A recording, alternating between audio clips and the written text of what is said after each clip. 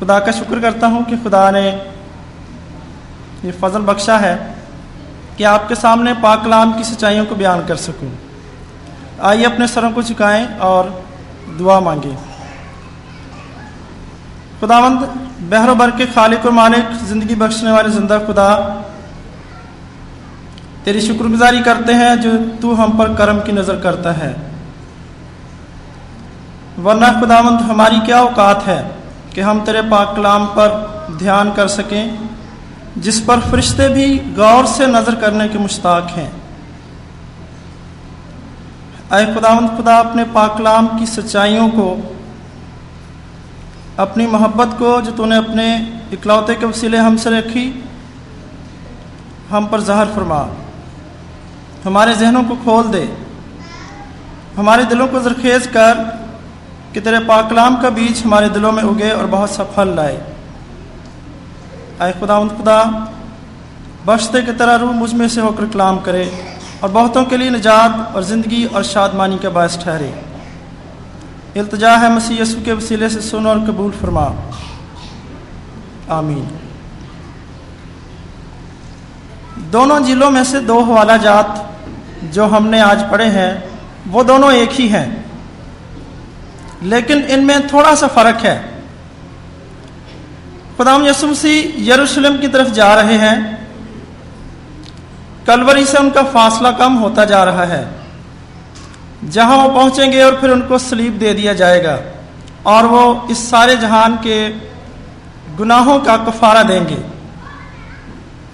شاگرد ڈرے سہمے ہوئے ان کے پیچھے پیچھے چلے جا رہے ہیں، اور اس سے پہلے ہی انہوں نے شاگردوں کو بتا دیا ہے کہ دیکھو ہم یروشلم کو جاتے ہیں، وہاں پر ابن آدم سردار کاہنوں اور فقیہوں کے حوالے کیا جائے گا، وہ اس کے ٹھٹھے اڑائیں گے، اس کو کوڑے ماریں گے، اس کو ذلیل کریں گے اور بالآخر اس کو قتل کے لیے حوالے کر دیں گے۔ اس غلط موقع پر غلط خواہش کا بیان ہو گیا۔ مقدس متی ان کی اس خواہش کو بیان کرتے ہوئے کہتے ہیں کہ ان کی ماں سلومی نے خداوند کے پاس آ کر کہا کہ یہ میرے دونوں بیٹے جو ہیں یہ سرفراز کیے جائیں۔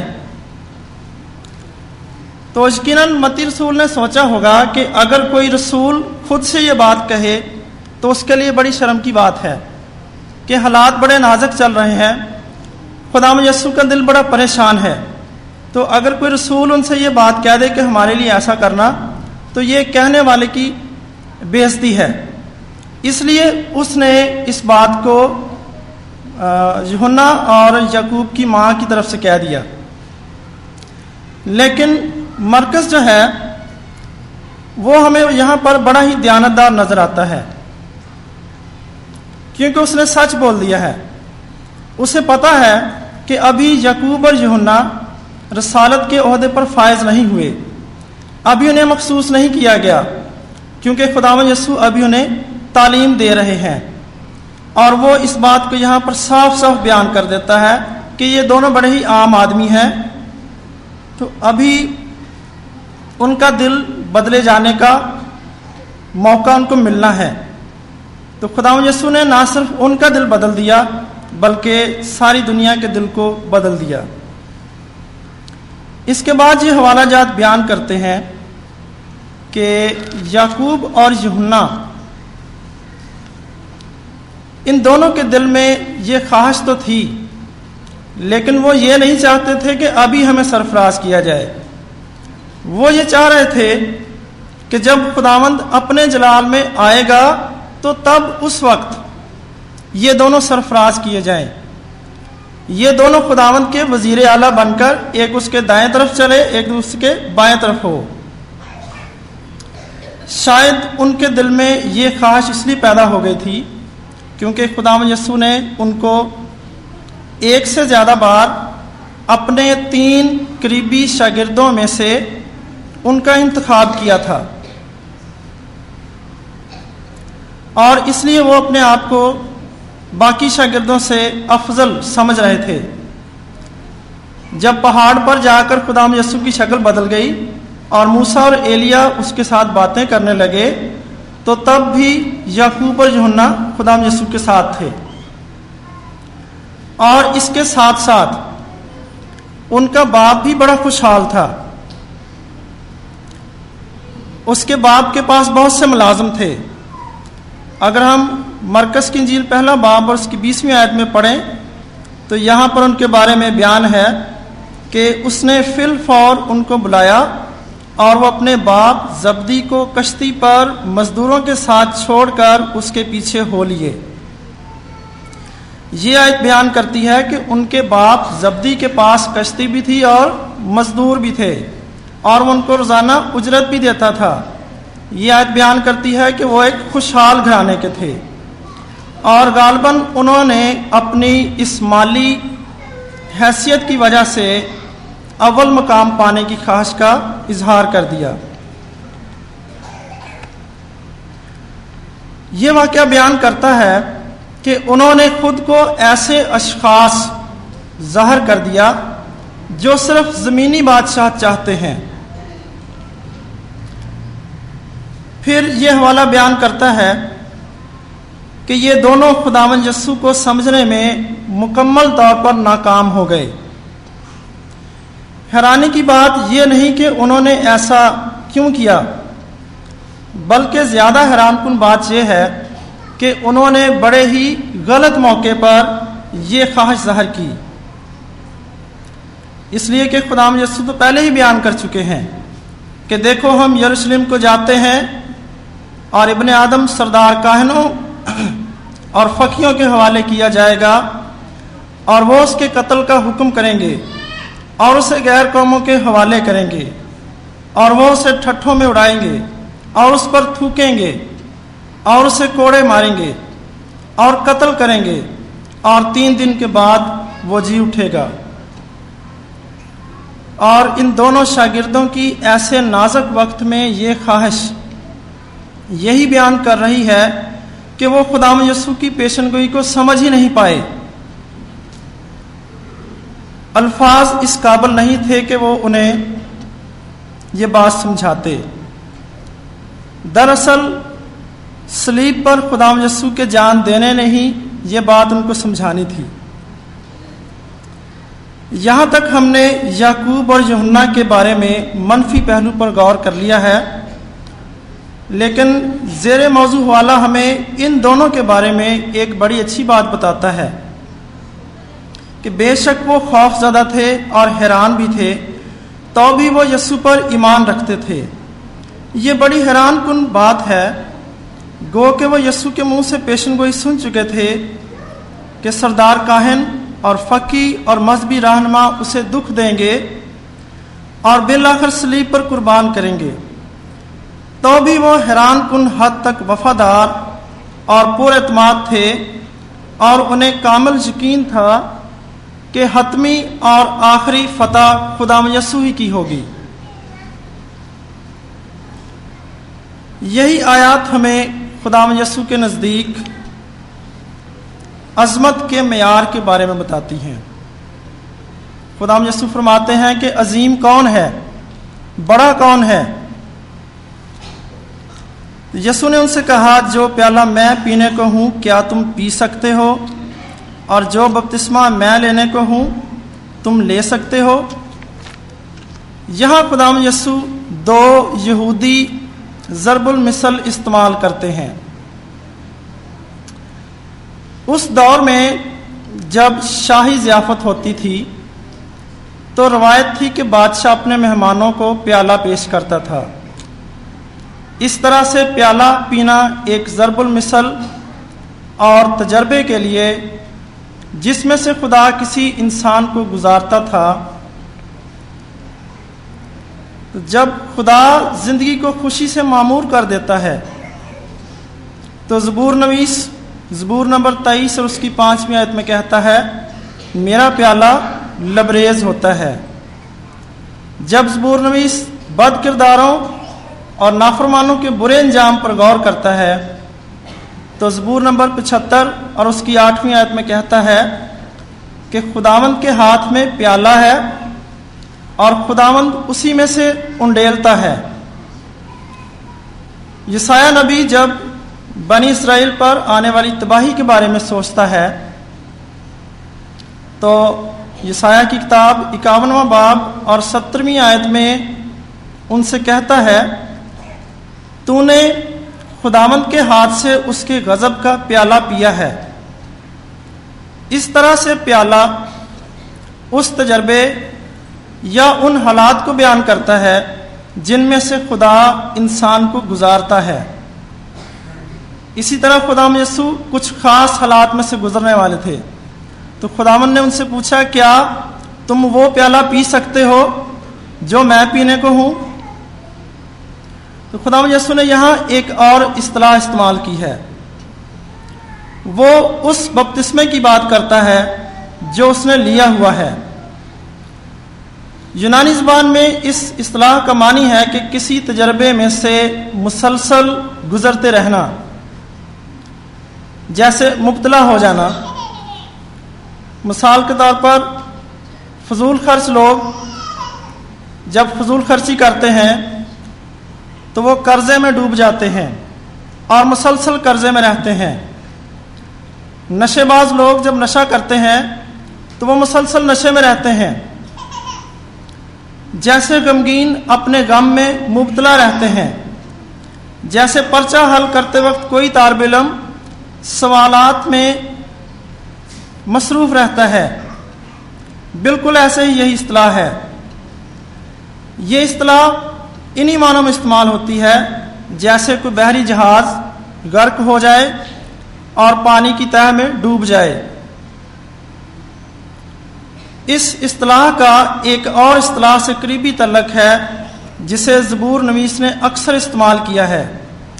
زبور نمبر 42 اور اس کی 7ویں آیت میں اس کا بیان ہے، تیرے آبشاروں کی آواز سے گہراؤ کو پکارتا ہے، تیری سب موجیں اور لہریں مجھ پر سے گزر گئیں۔ زبور نمبر 124 میں ہم پڑھتے ہیں، اس وقت پانی ہم کو ڈبو دیتا اور سیلاب ہماری جان پر سے گزر جاتا۔ اور وہ تاثر جو یہاں خدا یسوع نے دیا ہے، اس سے مراد وہ رسمی بپتسمہ نہیں جو یوحنا دیا کرتا تھا، بلکہ وہ خیالات ہیں جو یہاں پاک کلام کے حوالوں میں بیان کیے گئے ہیں۔ جو کچھ وہ کہہ رہا ہے اس کا یہ مطلب ہے کہ کیا تم ان خوفناک حالات میں سے گزر سکتے ہو جن میں سے میں گزرنے والا ہوں؟ جیسے میں نفرت اور ظلم اور موت کا شکار بننے والا ہوں، کیا تم بھی بن سکتے ہو؟ انہوں نے شاید بغیر سوچے سمجھے کہہ دیا کہ ہم گزر سکتے ہیں، تو پھر خداوند نے یہ ان پر لازم کر دیا اور کہا کہ ہاں تم ان حالات میں سے گزرو گے۔ خداوند یسوع ان دونوں شاگردوں کو بتا رہے ہیں کہ صلیب پر ٹنگے بغیر زندگی کا تاج پانا ممکن نہیں ہے۔ خداوند کی بادشاہی میں بلند رتبہ پانے کا معیار صلیب ہے۔ جو اپنی خودی کا انکار نہیں کرتا، اپنی صلیب آپ نہیں اٹھاتا، وہ خدا کی بادشاہی کا وارث نہیں ہو سکتا۔ اور جو سب کا خدمت گزار نہیں بنتا، وہ سب سے بڑا نہیں ہو سکتا۔ تم میں سے جو سب سے بڑا ہونا چاہے وہ سب کا خادم بنے۔ اور یہ حقیقت ہے کہ اس کے بعد آنے والے دنوں میں یہ دونوں شاگرد انہی حالات میں سے گزرے جن میں سے ان کا ربی، ان کا خداوند یسوع گزرا تھا۔ اعمال کی کتاب 12واں باب اور اس کی 2 آیت بیان کرتی ہے کہ خداوند یسوع کی گواہی دیتے ہوئے اور اس کے ارشاد اعظم کی تکمیل کرتے ہوئے یعقوب رسول کا سر قلم کر دیا گیا۔ ہیرودیس اعظم اگرپا نے تلوار سے اس کا سر قلم کر دیا۔ گو کہ یوحنا رسول قتل نہیں کیا گیا، شہید نہیں ہوا، تو بھی مرنے تک وہ طرح طرح کی مصیبتوں میں پڑا۔ کبھی اسے کالے پانی کی سزا دی گئی، کبھی قید کی سزا دی گئی، کبھی بھوکا رکھا گیا، لیکن اس نے آخر تک یسوع کا انکار نہیں کیا اور اس کا اقرار ہی کرتا رہا۔ ان دونوں شاگردوں نے اپنے استاد کے چیلنج کو بغیر سوچے سمجھے قبول کیا تو بھی وہ اس میں پورا اترے۔ یسوع مسیح نے انہیں پہلے ہی آگاہ کر دیا کہ تمام باتوں کا حتمی فیصلہ، آخری فیصلہ صرف خدا ہی کے ہاتھ میں ہے۔ قسمت کا فیصلہ کرنا، یہ اصل اختیار اسی کے پاس ہے۔ اور خداوند یسوع کو گو خدا نے آسمان اور زمین کا کل اختیار دے دیا، لیکن پاک کلام بیان کرتا ہے کہ تو بھی اس نے اس اختیار کو اپنے قبضے میں رکھنے کی چیز نہ جانا، بلکہ اس نے کہا، آئے خدا میری نہیں بلکہ تیری مرضی پوری ہو۔ اور اس کی تمام زندگی اس نے خدا کی تابعداری کرنے میں گزار دی، اور یہ ایک بڑا ہی طویل عمل تھا، اور خداوند یسوع جانتا تھا کہ خدا کی مرضی ہی سب سے اعلیٰ ہے۔ اسی لیے اس نے کہا، آئے باپ اگر ہو سکے تو یہ پیالہ مجھ سے ٹل جائے، تو بھی نہ جیسا میں چاہتا ہوں بلکہ جیسا تو چاہتا ہے ویسا ہی ہو۔ یہ دونوں حوالہ جات ہم نے بہت دفعہ پڑھے ہوں گے، بہت دفعہ سنے ہوں گے، لیکن شاید بہت سی باتیں ہمیں پہلے معلوم نہ ہوں یا ہم نے ان پر غور نہ کیا ہو۔ پہلی بات ہم نے یہاں پر سیکھی ہے کہ مرکس اور متی کی انجیل میں ان دونوں حوالوں میں تھوڑا سا فرق ہے۔ پھر ہم نے سیکھا کہ یعقوب اور یوحنا کی معاشرتی زندگی عام لوگوں سے اچھی تھی۔ پھر ہم نے غور کیا کہ یعقوب اور یوحنا کی خواہش میں منفی پہلو بھی ہے اور مثبت پہلو بھی ہے۔ اس کے بعد بڑی خاص بات ہے کہ خدا کے نزدیک عظمت کا معیار کیا ہے، خدا کا پاک کلام ہمیں کیا بتاتا ہے، خداوند یسوع نے ہمیں کیا سکھایا۔ نہ صرف یہ پاک کلام میں درج ہے، لکھا ہوا ہے، بلکہ خداوند یسوع نے خود عملی طور پر اس کا ہمیں نمونہ دیا۔ سارا اختیار اپنے پاس رکھنے کے باوجود بھی اس نے یہی درس دیا کہ تمام باتوں کا اصل فیصلہ خدا کے ہاتھ میں ہے۔ ہم جتنی بھی نمازیں پڑھ لیں، جتنے بھی روزے رکھ لیں، دعائیں مانگ لیں، راست بازی پر عمل کریں، اچھے کام کریں، نیکیاں کر لیں، تو ہمیں یہ نہیں سوچنا چاہیے کہ اب ہم بہت بڑے بن گئے ہیں، بڑے اچھے بن گئے ہیں۔ خدا ہمارے بارے میں کیا سوچتا ہے، ہم کیا ہیں، یہ خدا جانتا ہے۔ اور یہ اگر ہم خدا کے معیار پر پورے نہیں اتر رہے تو ہماری تمام نمازیں، ہمارے تمام روزے کامل نہیں ہیں۔ خداوند یسوع نے خود کہا کہ پھر تو تم نے فاقہ ہی کیا ہے، بھوک کاٹی ہے۔ خدا کا پاک کلام بیان کرتا ہے، بلکہ ہم سے سوال کرتا ہے کہ خدا پوچھتا ہے، کیا کبھی تم نے میرے لیے روزہ رکھا؟ بلکہ ہر ایک نے اپنی خاص خواہشات کو اپنے سامنے رکھا۔ بہت کم لوگ خدا کی تمجید کرنے کے لیے، اس کے نام کی شکر گزاری کے لیے اور اسے مبارک کہنے کے لیے اس کی عبادت کرتے ہیں۔